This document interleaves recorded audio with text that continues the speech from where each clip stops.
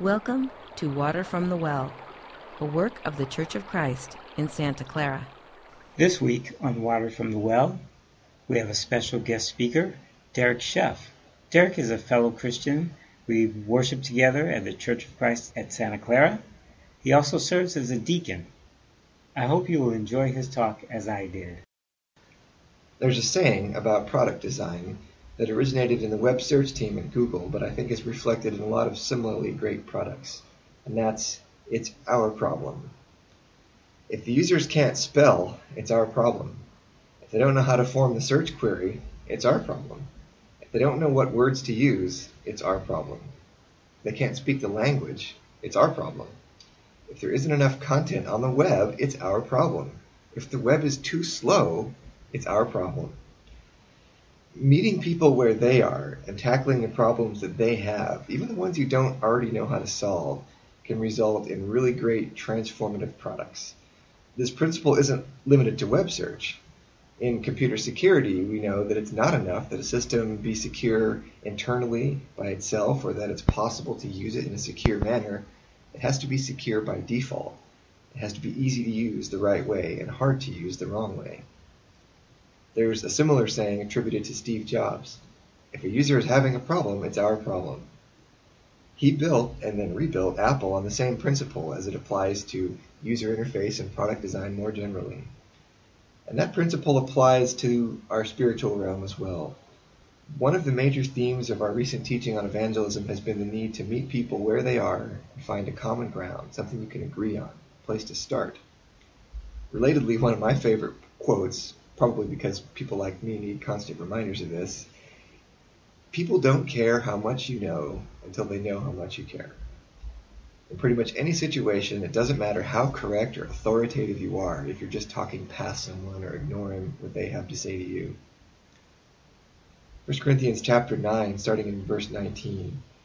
For though I am free from all, I have made myself a servant to all, that I might win more of them. To the Jews I became as a Jew in order to win Jews. To those under the law I became as one under the law, though not being myself under the law, that I might win those under the law. To those outside the law I became as one outside the law, not being outside the law of God, but under the law of Christ, that I might win those outside the law. To the weak I became weak, that I might win the weak.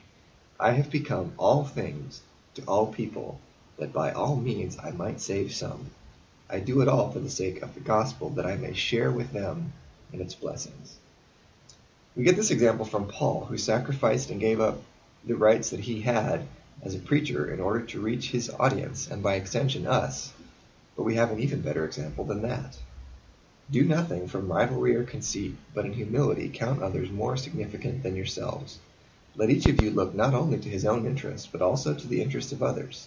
Have this mind among yourselves, which is yours in Christ Jesus, who, though he was in the form of God, did not count equality with God a thing to be grasped, but made himself nothing, taking the form of a servant, being born in the likeness of men.